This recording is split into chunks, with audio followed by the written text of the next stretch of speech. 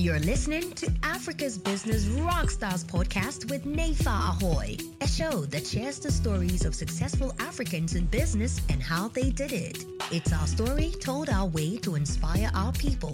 This podcast is sponsored by IDS Consulting Ghana Limited, a company dedicated to supporting small and medium-sized enterprises with accounting and business advisory services at an affordable rate. Visit www.idsconsultinggh.com to learn more.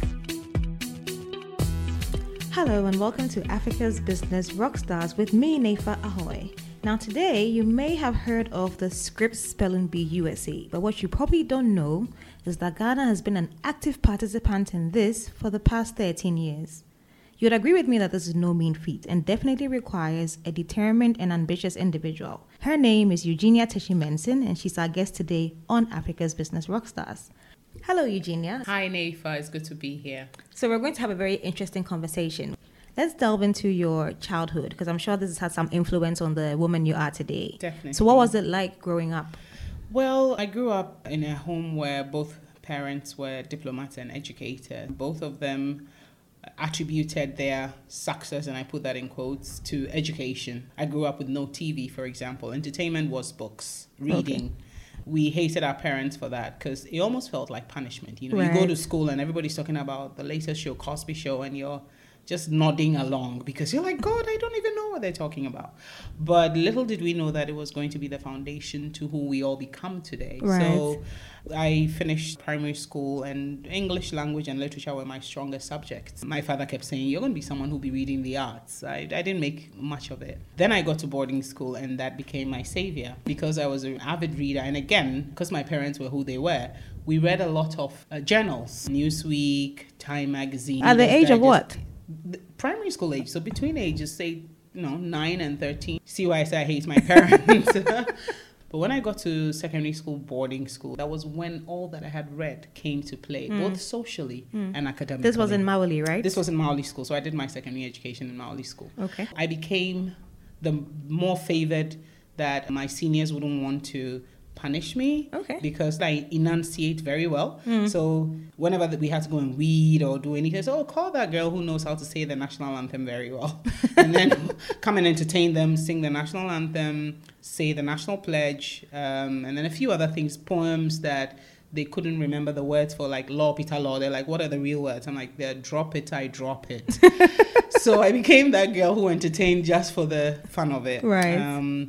But obviously, so it gave me stronger grades in right. the space of English and literature. So Yuji, just to be absolutely clear, you're saying there was no TV for you to watch as a kid growing up in your house, right? So there was a physical TV. Yeah. You just couldn't watch it. So not even the news? By news time, you were supposed to be in bed. That's during the week. And then weekends, you might catch the local news. So yes, we would get to watch the news, but that was it. How long did this last for? This probably carried on till past primary school. Initially, it made us feel that our parents didn't love us. Every other kid had it, but my mother, every now and then would say, how they say, it's in your own interest. And you're like, what kind of interest? Because I get to school and I can't contribute socially. Right.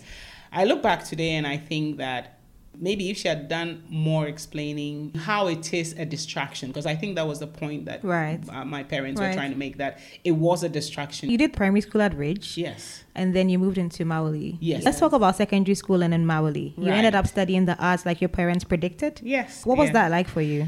It was a natural path for me. I didn't know what I wanted to do, but it was evident the subjects I was stronger in. So I love languages. So I was stronger in languages. So I ended up doing French. I did a bit of German, and I enjoyed that. I will be honest with you. I totally enjoyed it. If I found myself in a business class or a science class or fine art class, I probably would have struggled. After Maoli, then what? Straight into professional life? So after Maoli, I did my sixth form, and then I had to do my national service. You have to do national service before you enter tertiary institution. So it was during my national service that I was sent to Trifo Himai in the Praso district. I remember that very well. It was only about an hour from Cape Coast, but the roads were terrible and there was just one car that went there. So if you missed the car, you had to find somewhere in Cape Coast to sleep. I chose to go and serve in the central region because I wanted my independence. I didn't know what I had signed up for. I didn't know that I was virtually going into a community which was nothing like I had experienced. So no electricity. Right. So the no watching of TV came in handy. Reading was my thing. I adjusted easily to that. There were no proper bathrooms and what have you not. I hadn't experienced it before, but one thing my mother always said to me, that if others are doing it and they haven't died yet, you can do it too. Yeah. So I must give it to my parents. Our parents kept us grounded. Right. So you are no better than the person who uses any other kind of facility that is different from yours, so long as it doesn't kill them. Right. So what did you do in Cape Coast for national service? So for my national service, I was a teacher. I was teaching English and I was thrown into class 6. I struggled. But why is that? Mainly because most of the students who were in class 6 were not fluent in the language. Okay. And teachers were teaching in Fante. I speak Fante, but I can't teach in it. I can't teach English in Fante. I'm not sure how that's done. How did you overcome that? So I spoke to the headmaster. I asked that he give me a younger class. Okay. Like class 1, class 2. And then all we did was read. So I'll read to them or read with them. And then we sing songs and we learn songs. They were not very fluent in the language, but because at that level it was basic English command language that you were using, it made it easier to communicate. And we did a lot of song singing, and we did a lot of, when you're reading, you tend to draw a picture with your words. Children like that. And again, I wasn't really teaching. I was really just having a good time for me, but they were having a good time too. Yeah. And so that's how I survived it. That's how I overcame it. So during my national service day, so as I was doing this work, I met a cobbler. My shoes had come off and I had to find a cobbler. And he spoke very good English. So I asked why he was cobbling and not in school. So he explained he lived with his half-blind grandmother who was looking after him through junior high, but can't see him through senior high. He had 8 ones and was cobbling. And I thought, no, this cannot be accepted. So I said I was going to help him. When I was coming to Trifohimai to do my service, I had heard of Joy FM. It was just started. And I said, okay, I'll go to Joy FM and tell your story. He wanted to go to Mfansipum. And my father was an old boy of Mfansipum school, and he used to brag about that school to no end. He actually convinced me that I was going to be the first girl to be a Mfansipum school girl. So I knew it was a good school. And I said, I know of so many Mfansipum old boys, and I'm sure if we told the boy's story, we will get help. Right. So I came down to Accra and asked to have an interview at Joy FM, and I was granted. They listened to my story, I was granted. And before the interview was over, he was sorted. Someone picked up his school fees for the 3 years he was going to be in school. Someone picked up his groceries for the 3 years. It was just a done deal. After the interview, on my way out, the business development manager at Joy FM approached me and said, I think you speak very well, and would you like to have a career in radio? I said, I wouldn't mind, but I have to go and finish my national service. So he said, okay, you go and come back and let's see. So I finished my national service and came back, interned for about 3 months, and then Joy FM took me on. And it was from there that I went to Institute of Journalism. Did your radio job at Joy FM influence you selecting GIJ? Not actually. I didn't think so, because again, I hadn't even chosen journalism. Okay. I had chosen public relations. Okay. But get this.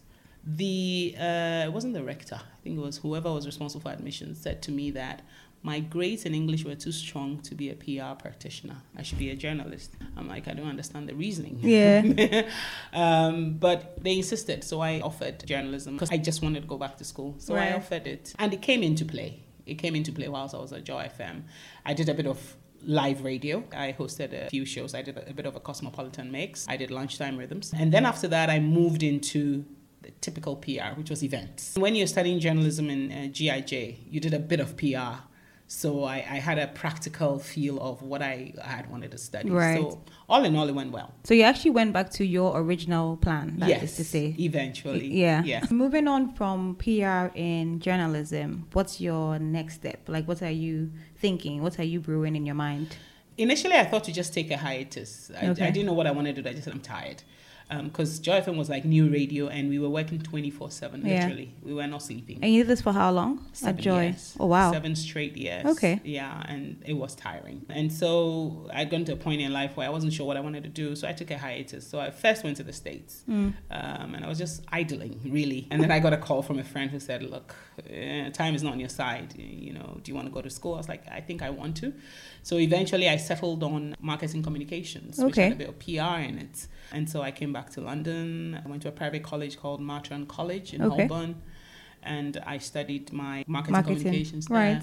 And whilst there, I began to fall in love with PR. So I'd always known I wanted PR. I fell in love with PR all over again because especially in the UK, PR is way bigger than it is here. Here is treated as a department. In the UK, it's treated like a lifestyle. Right. You know, you are a walking PR machine for yourself sort of attitude. I remember my PR lecturer got me my last job in the UK at BMW, and it was one of the best jobs I'd ever Why would you worked say on. that? It was the experience that it gave me. BMW is a premium brand, and so the kinds of standards that had to be maintained. BMW was responsible for Jaguar as well. As an employee, you had to be of a high caliber to be allowed to address a Jaguar driver. Right. Or let me know, a Jaguar owner. We don't yeah. say drivers, sorry. A Jaguar owner. And then the other one was Rolls-Royce. Yeah. Rolls-Royce was like, it was a preserve of angels. Yeah. It was only angels who spoke to Rolls-Royce car owners. But it was those kinds of things that made me understand what PR and branding really is. Yeah. I mean, it's beyond a service. It's beyond an identity. It's living it. And I totally enjoyed the experience. It gave me a foundation to my coming back. When I came back into Ghana, I had to work with a car company. All right, Yuji. So you moved to London, right, to further your education, and then landed a job, at Premier Brands, managing Premier Brands, and then you pack bag and baggage and decide to come back home. Right. Yes. And you land your first job at Charterhouse, Yes. a renowned company, still very much alive in Ghana. Very much Yes. so. What was that transition like?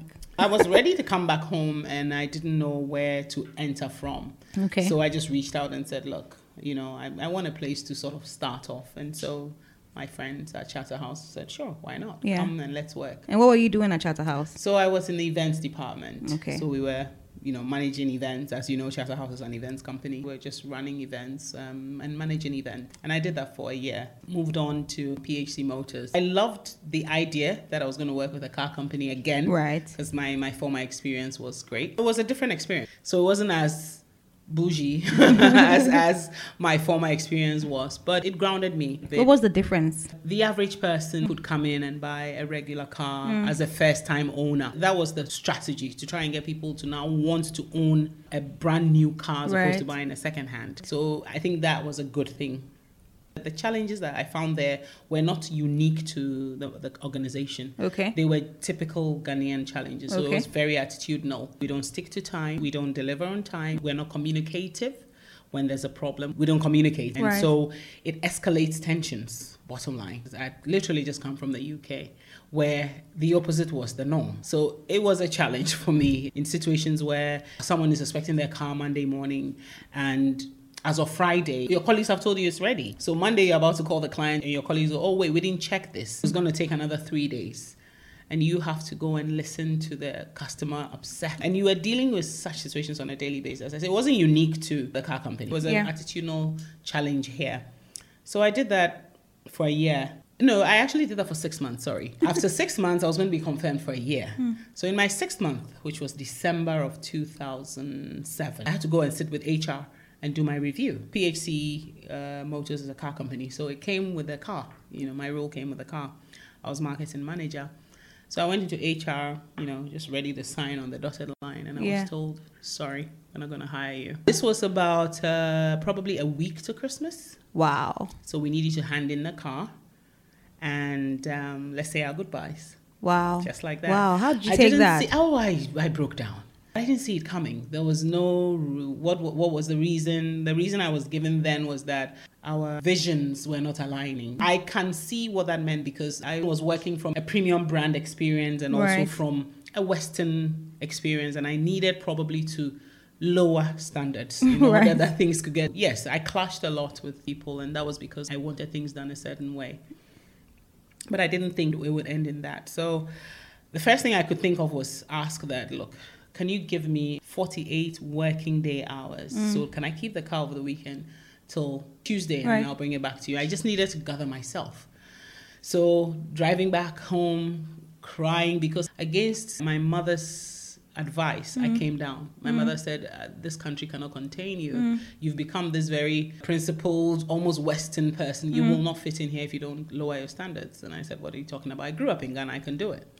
So the weight of that, where my mother's words had come true, and the fact that I had no job, it wasn't part of my plan. I had some life savings, but it wasn't my plan to spend it immediately, weighed me down so much that as I was driving, I was crying. I stopped through the post office to pick up my letters, and then went home. I had a good cry, and then started opening my letters. And one of them was from Script Spelling Bee. Oh. And when I was in UK studying, I had come across the Script Spelling Bee competition. I had watched it, and I was very enthralled with it. I noticed that it was open to English-speaking countries around the world, but there was no African country in it. And I thought, why not? So I checked them out, and I noticed it was open to English-speaking countries around the world. So I emailed them, and I said, well, I'm Ghanaian, and I would love to bring this franchise to Ghana. So they said, well, fill an application, do this and then the other, and we'll come back to you. I knew it wasn't going to happen, but I said, let me do it anyway. And I forgot about it. That's why I didn't even mention it.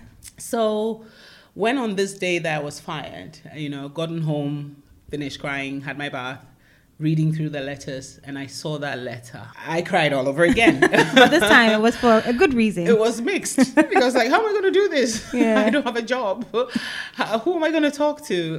But when I calmed down, I saw that it was a silver lining. I saw that definitely. I had always wanted to work with children, because again, as a hobby when I was young, I used to read with children and play with children. So I took it in my stride. Fortunately, my experience in radio came back to play.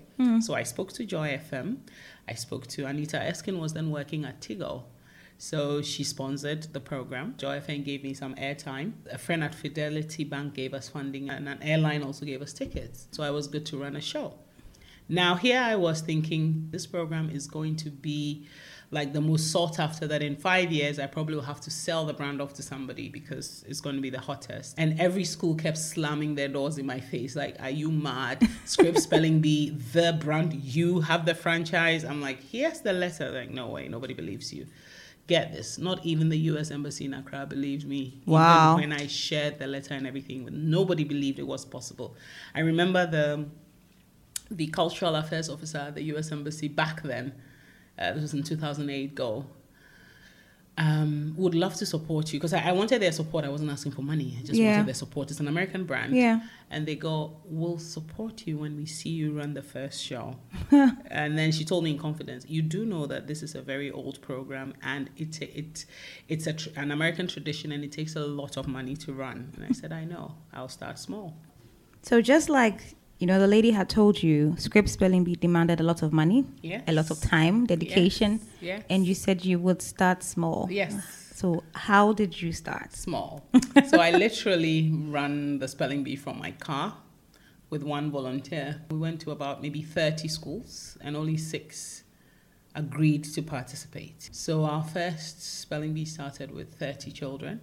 We eventually had a winner. I presented the winner to the US Embassy. They came to the program. Okay, let me take you back a few steps. Sure. So you need to get schools to participate. That's basically how it works. Yes. Right? You need schools. Yeah, and then you need to get a winner to represent Ghana. Yes. Okay, to go and represent Ghana at the USA competition. Yes. Yes.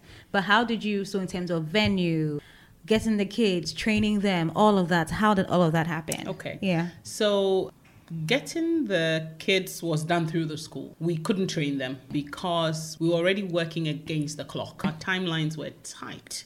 We had to finish by Easter, and I had started work in January, and Easter was, I think, April. So there was nothing for training. So there were resources, though, that they could use to prepare. So every school that signed up, we gave the resources to them to give to their children. So in-school training was what happened. We were not responsible for the training. Right. In terms of venue and getting an MC and what have you not, what goes into event management, the sponsorship I got from Tigo was able to cover that. Yeah. So I think we held it at British Council Hall in Accra with 30 students from the 6 schools. My pronouncers were Frances Ademola of the Loom, Brigitte Jogbenuku, and then my judge was Kweku Sechiado. How did you get those people? So Mrs. Ademola was my class 4 teacher in Richard School. So, I mean, the one thing that has worked for me in my career is my networking. Yeah. I keep relationships, and that's what worked. Kweku Sechiado, I worked with at Joy FM.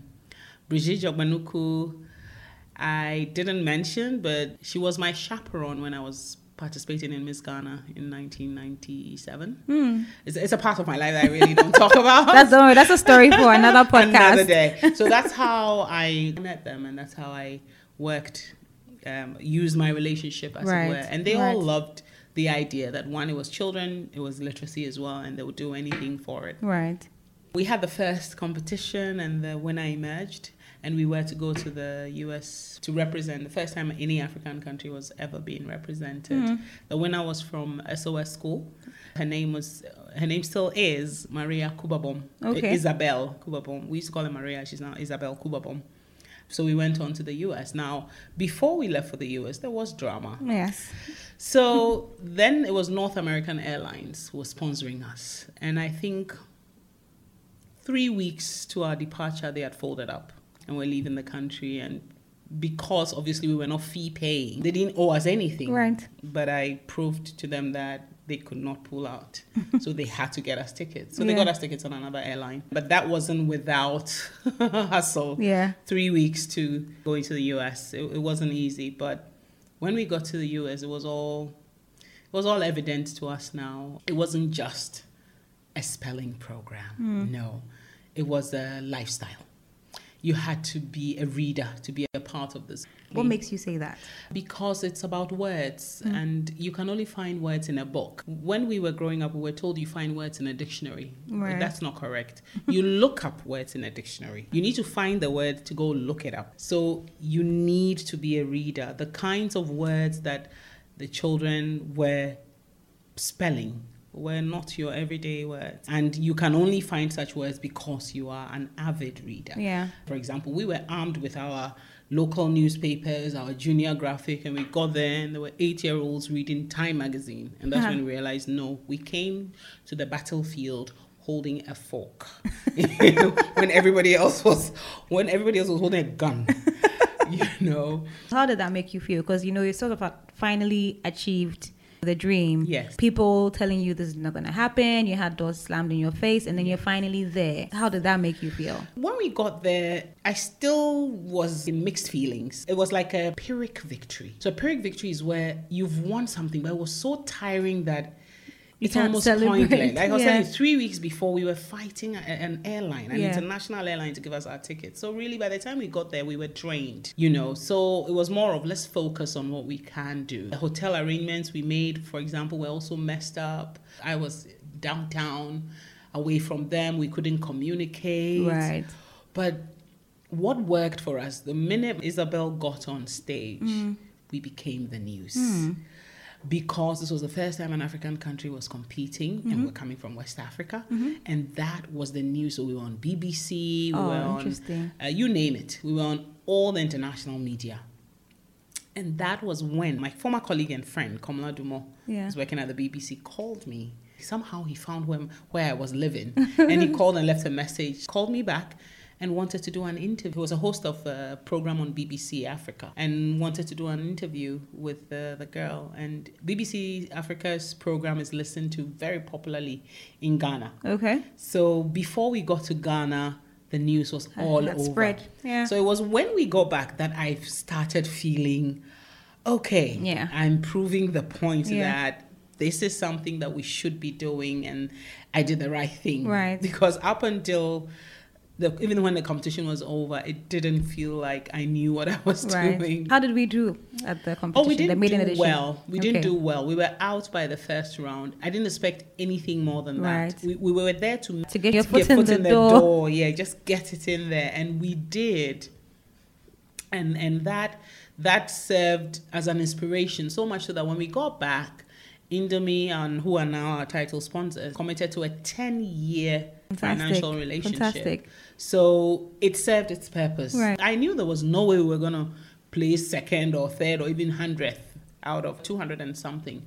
But the fact that we had made it there, and we became not just the news, but we became the muse of everybody. Oh, you're from Africa. And then we had to say, Africa is not a country. It's a continent. There are X number of countries, and we're from here. So our spellers eventually become ambassadors. So since that first one, every speller who goes is an ambassador, learns a bit more about the continent and our country. and shows that and displays that as well. Yeah. We want as well, whilst we are getting our children to be literate, we also want to project a positive image of the African child. We'll take a short break. Okay. You're listening to Africa's Business Rockstars, and our guest is Eugenia Techiu-Mensing. Hi there, and welcome back to Africa's Business Rockstars. Our guest today is Eugenia Techiu-Mensing, and we've been having a very interesting conversation with her. But before we continue, do something for us. Follow us on Facebook, Twitter, and Instagram at Africa's Business Rockstars.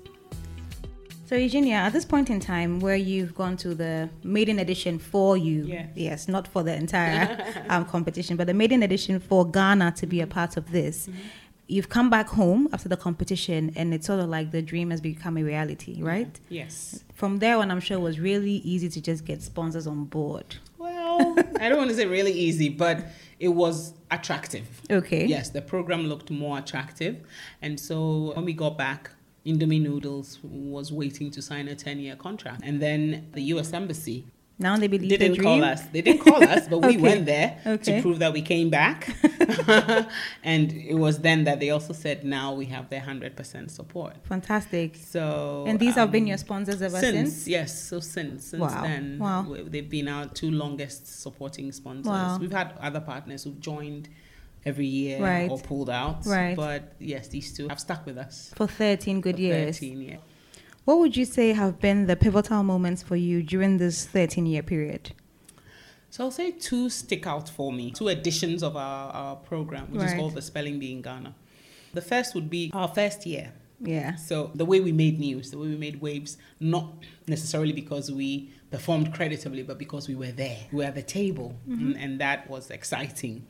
The second will be in 2016, when Ghana, again being the only African country that was competing in this international competition in the US, made it to the top 20. And our girl, Ifua Ansa, then a Richard School student, now she's in Achimota School. And this was the first time ever we had gotten that far. So it meant we were doing something right. The reason it sticks out is that she made so much news. When she came back home, the then Deputy Minister for Tourism organized a welcome for her at the airport. Then also the President asked that she ride with him during the 6th March parade, our Independence Day parade, and light the perpetual flame with him. When the call came from the Office of the President, I thought it was a joke. We're in our small corner doing our work, minding our business.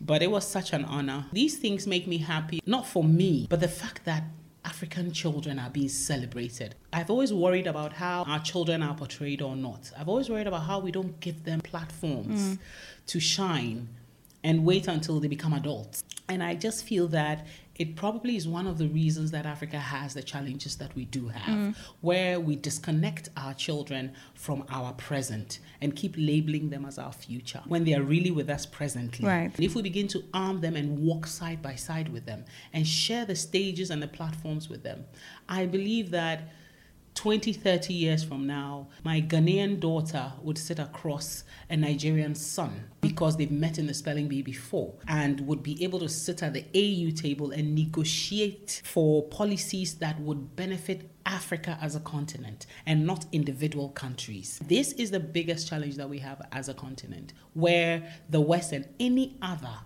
country comes to trade with us individually. And so the bargaining power really lies with them. When we go to the EU as a country, we deal with the EU as a bloc. Why is that not happening in Africa? And I think it's because we don't connect early on in life, so we don't trust each other. So between 2008, which was the maiden edition for Ghana being a part of the Scripps Spelling Bee, to 2016, where we had Ifua Ansa raise the flag of Ghana even higher. Yes. I'm sure between that period, you had sort of learned, how to do things differently, how to prepare her, etc., to get her to that moment. Yeah. Yes. So what are some of the steps you had to ensure you took? That's a very good question, because we learned the hard way that what we've been calling spelling in Ghana is not spelling, it's dictation. What's the difference? So one allows you to learn more about the word, which is spelling. Okay. The other restricts you to whatever word you're given. When we were doing dictation, or what we used to call spelling tests, for example, you're given a list of words, you have to go learn them and come back and regurgitate them, basically. The challenge with that model is that words that are homophonous, so words that sound similar, will never be given to you. So, for example, reign, there's the reign of a king, there's the reign of a horse, and then there's the rain from the sky. For a dictation, those kinds of words will be avoided because it has to be straightforward. So it's words like go, come, hair, for example. Is it H-E-R, the pronoun? Is it H-A-I-R, the hair on our heads? Or is it H-A-R-E, the animal?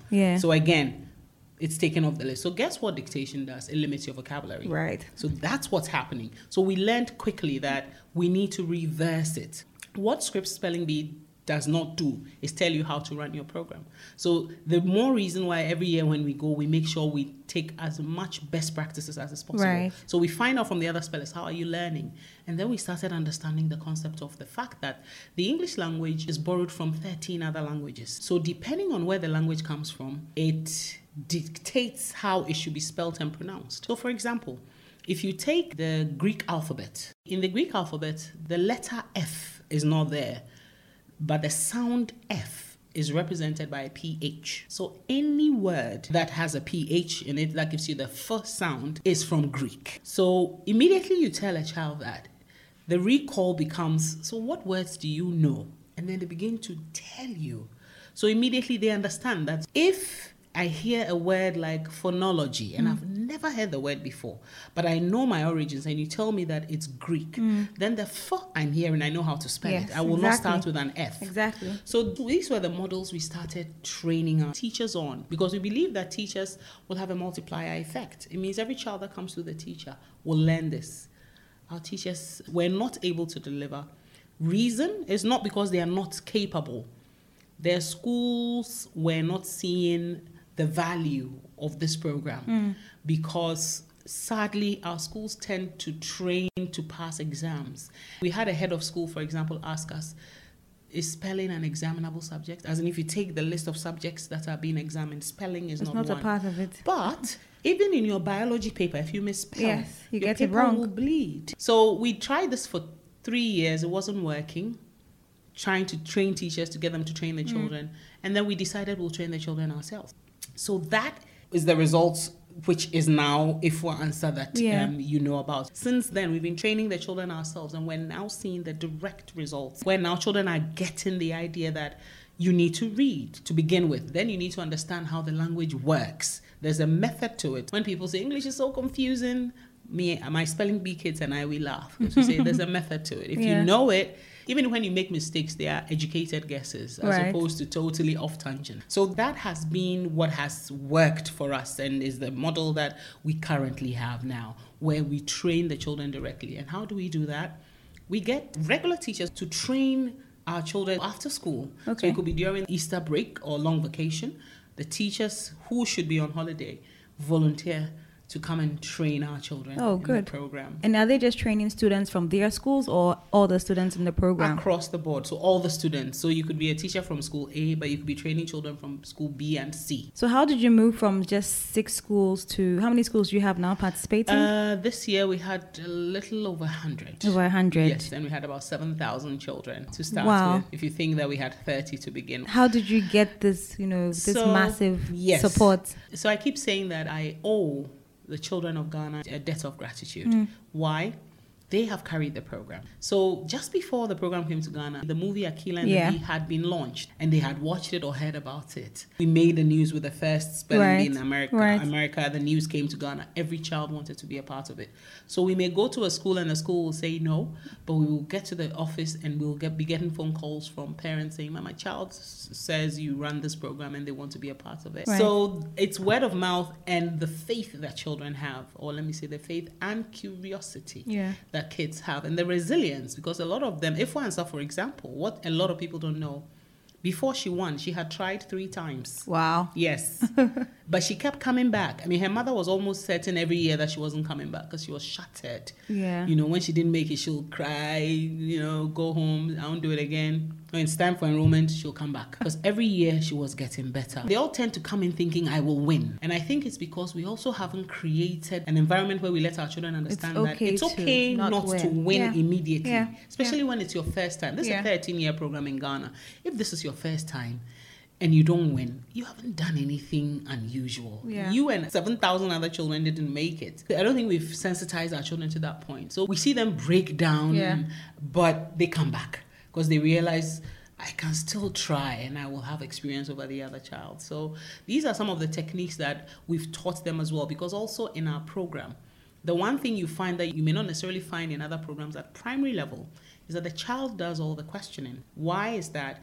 We want the child to engage in critical thinking. So if you're asked to spell hair, you don't just start H-A-I-R. What if we're asking you to spell H-E-R? How would you know? By asking a question. And this goes against the grain of how our culture operates, where children are not meant to ask questions. So we're working against a lot of grains, but it's working. Right. It's working. Right. Uchi, so 13 years into running the Scripts Spelling Bee, would you say you're making enough money to cover your expenditure? Because, people who run businesses say, if you're solely dependent on sponsorships, how sustainable is this? Imagine one day your sponsor says, I'm pulling out, and then what happens to the dream? So how are you able to sustain this, and how have you sustained it for the past 13 years? That actually happened, right? A Did sponsor it? pulled out like a week shy of our media launch, and it took about a quarter of our budget. We had to depend on the benevolence of Ghanaians. Yeah. And Ghanaians came through, and even children were calling and donating their 5 CDs. They didn't want the program to go down, as it were. And that was when I realized that we needed to do everything we can to make sure that the program stayed, because it was impacting lives. We started off with a similar model the Scripts has, as in a foundation. Yeah. So you find partners to come. For example, Indomie had committed for 10 years. The U.S. Embassy was with you. The only difference between us and Scripts is that it's in America. Their money is weightier than ours. Yeah. Also, there was a general lack of acceptance of our programs, is what I call it. So whilst we were walking into corporate organizations and doors were slamming in our faces, because people will tell us, for example, I would rather use my money to build a library than use it to sponsor the spelling bee because I think it's more impactful. The same person would go home, and if their child told them they wanted to be in the spelling bee, would also not want their child to be in the spelling bee. So there was just a general lack of acceptance, and we struggled. We really struggled for this first, I'll say 7 to 8 years. How were we running? We were solely dependent on funding from sponsors until the inevitable happened. This was the 11th edition of a spelling bee. So it was just 2 years ago, where one of our sponsors just pulled out unceremoniously, just said, we don't think we have the money. And you wait till 2 weeks to the start of the program, you know? And so I guess that was a blessing in disguise. It was a wake-up call. If you continue to depend on sponsors, one day you'll wake up, and if they have to leave the country, what do you do? So we came up with a more sustainable model where it is a fee-paying program. So you pay to get a service. So we're hiring teachers who, some of them have 25 years experience, 30 years experience. Yes, they were volunteering, but they needed money to move them from point A to point B. They needed to be fed. They were not salaried on what we were doing. So the model now is a bit more self-sustaining and has seen us through going into our 3rd edition. People have said that if you're a foundation, you should be finding money and getting sponsorship so no child pays. And we're saying that even if you look into the charity space globally now, you're getting more funding from organizations that demand that there should be a level of investment from the beneficiary. Exactly. Anything that's free has no value. Exactly. And we actually saw that. We lived that experience. Look, we had companies sponsoring schools in the Volta region. They gave good money. We went, selected the schools with the local GES. The day of training came, not one teacher turned up. If the person pays, they are committed. Exactly. And then therefore you know that they will go all the way. Exactly. So we realized that the earlier model wasn't working, and we introduced this model, and we've lost some people, and we know that eventually they may come back, but we will work with what we have. The follow-on question tends to be, so how about those who can't afford it? So we work with marginalized communities, but we work with one at a time. 7 years ago, we were working with a school for the blind, for example. We believe in inclusion as well. We believe that every child, regardless of their seeming disability, is capable of learning, given the necessary aids. And so we worked with School of the Blind. They can hear, they can talk. They just can't see. So we had to braille their documents for them, for example. And we did that for 5 years, and now we've moved on to the School for the Deaf. They can't hear, but they sign. They communicate, so we can work with them. And so we're working with them as well. So it's definitely not for profit. We need to be able to sustain ourselves. The salient question you asked, have we ever been able to cover our expenses 100%? No. The most we've done in the last 3 years is to cover about 70% of our budgets. So we're always in a deficit in the next year. Yes. And let me be sound Ghanaian, but God sees us through. So Eugene, another thing we know you do is to run the Young Educators Foundation, right, which is your NGO, which we would say was influenced by the Scripps Spelling Bee. Very much. Right? Yeah. So just give us a bit more detail about the foundation. So basically the foundation is all about promoting literacy and education. When we say education, we focus on outside classroom education. So the application of the principles you've learned in classroom in real life. So the foundation runs programs to this effect. So the Spelling Bee is one. Then we have the Young Debaters. So it's a public speaking competition for secondary school students. The winner in Ghana goes on to the UK to represent Ghana. The closest we've come to winning is being second runner-up. Oh, and interesting. That was in 2011 by Caleb Kuda, who now works at City FM. Then we also have a spelling competition in French called Epelle. And it's basically meant to encourage our children to speak the French language more. We all wrote French as a basic in primary school, but we can't speak it convincingly. And I believe it's because of how it's taught. French is taught using English language. I'm not sure how that works in any other part of the world.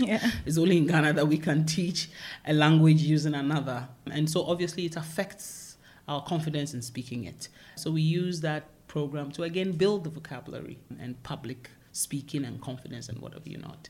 We also have another program called Science and Technology Fair, which is really meant to unearth young people who've come up with, talents or come up with creative solutions to local challenges. But that hasn't been quite popular because of how our secondary school calendar runs. So that's been on the back burner for a while. But basically, our focus is to just make it fun to learn outside of the classroom. And you've been running this for how long as well? So Young Educators Foundation is 9 years this year. Obviously, the Spelling Bee is older than it. We started the Spelling Bee before we set up the foundation. And it's been fun. It's been enlightening. And it's also been a mouthpiece for all kinds of learning that happen outside of the classroom. Yeah. Usually, so I guess evidence of your work has caught the attention of many. We realize you've actually been nominated and received loads of awards, ranging from the U.S. Embassy's Ghana's representative at the International Visitors Leadership Program, 2010, Vlisco Ambassador, 2014 as well. Finalist in 2015 Africa Awards for Entrepreneurship. BBC's African Woman You Need to Know in 2017. Letter of recognition by the president. And it was said that for 12 years of dedicating and committing yourself to the education of the nation's children through your work at the Young Educators Foundation. Also nominated for 2015 Africa Awards for Entrepreneurship in the category of Social Enterprise of the Year. Like, these are massive titles and very well deserved. How do they make you feel? They make me feel that I'm on the right track, because it can be a bit lonely on this journey, more so where I'm a woman and I am running a charity that is local. I'm running programs that have similar counterparts with, say, the UN, Plan Ghana. These are international agencies, and here is just little me, one woman, who's running similar programs, because for all NGOs, it's about creating programs that will have an impact in people's lives, and it's the same thing that I'm doing. And so it is really an honor, and I'm not just being cliche about it, it's really an honor to get noticed for the kind of work that I do. If for nothing at all, it boosts me. And I've got to be honest with you, all these awards have come at times when I've been doubting myself, like, is it really worth it? Another thing I didn't mention earlier on is that, look, I've sold my properties to get the programs to stay afloat. I've tapped into my life savings just because I believe in what I'm doing. And so there are times when reality slaps me in the face and I go, wow, I really don't have anything to fall back on, except for my name and the programs that I run. And so I guard both of them very jealously. So they do really boost my confidence and my energy levels and spur me on. What would you say has been your greatest achievement? So my greatest achievement, I don't think I'm there yet. I've got to be honest with you. But what would I want to be my greatest achievement? That every school-going child will have access to every one of the programs that we run at Young Educators Foundation. Not because we think it's the best in the country, but because we've seen how it's transformed children's lives. So long as we continue to define education by what happens in the classroom, we will continue to need programs like the Spelling Bee, the Young Debaters, to give our young ones a platform to showcase what they are capable and made of. And for me, until it becomes a tradition, like how Scripps Spelling Bee in the US is a tradition. Every child goes through it, whether you plan it or not, you will experience it. That for me will be my greatest achievement. How would you say all of this has influenced you being a mother to your own child? Does she watch TV? Yes, she does. Of course she does. Okay. She does, and I try not to say things like, when I was your age, I didn't get to watch TV, you know. You sound like a naggy mother. Yeah. And I do know that in their era, things are different. So, for example, I watch cooking shows with her. Okay.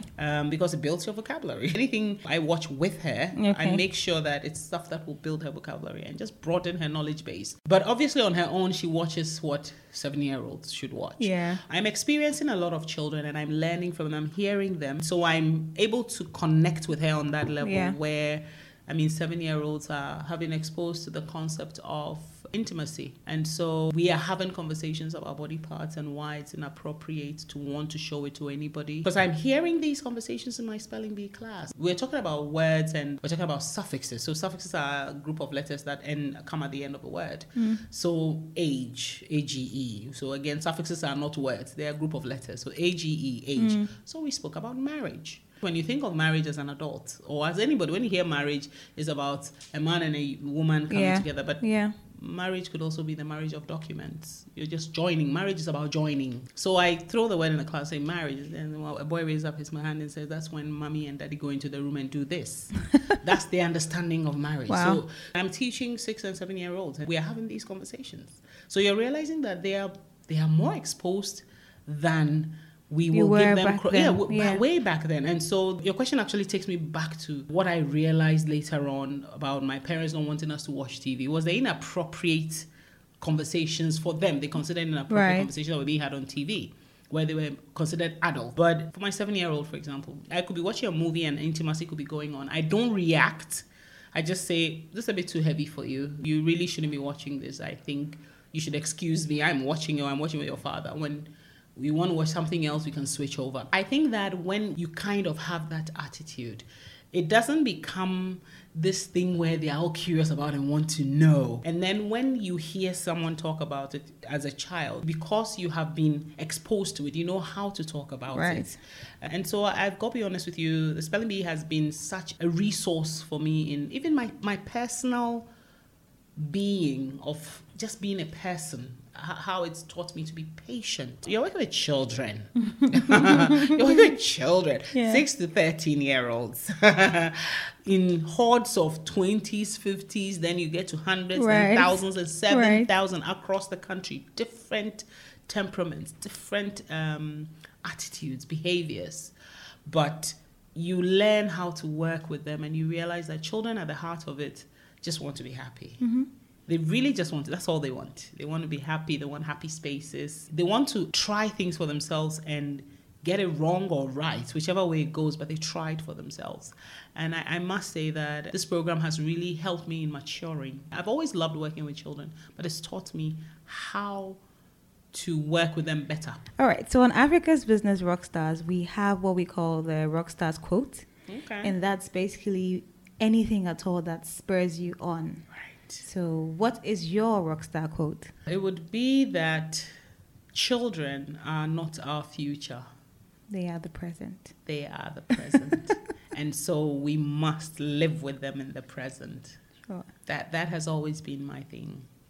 Thank you so much, Eugenia. Thanks so much for talking to us on Africa's Business Rockstars.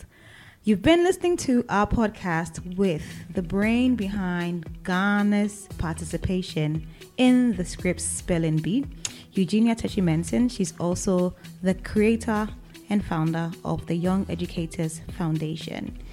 As she rightly said, she believes children are not the future, they are the present. If you enjoyed this podcast, be sure to follow us on our social media handles, Twitter, Facebook, and Instagram at Africa's Business Rockstars.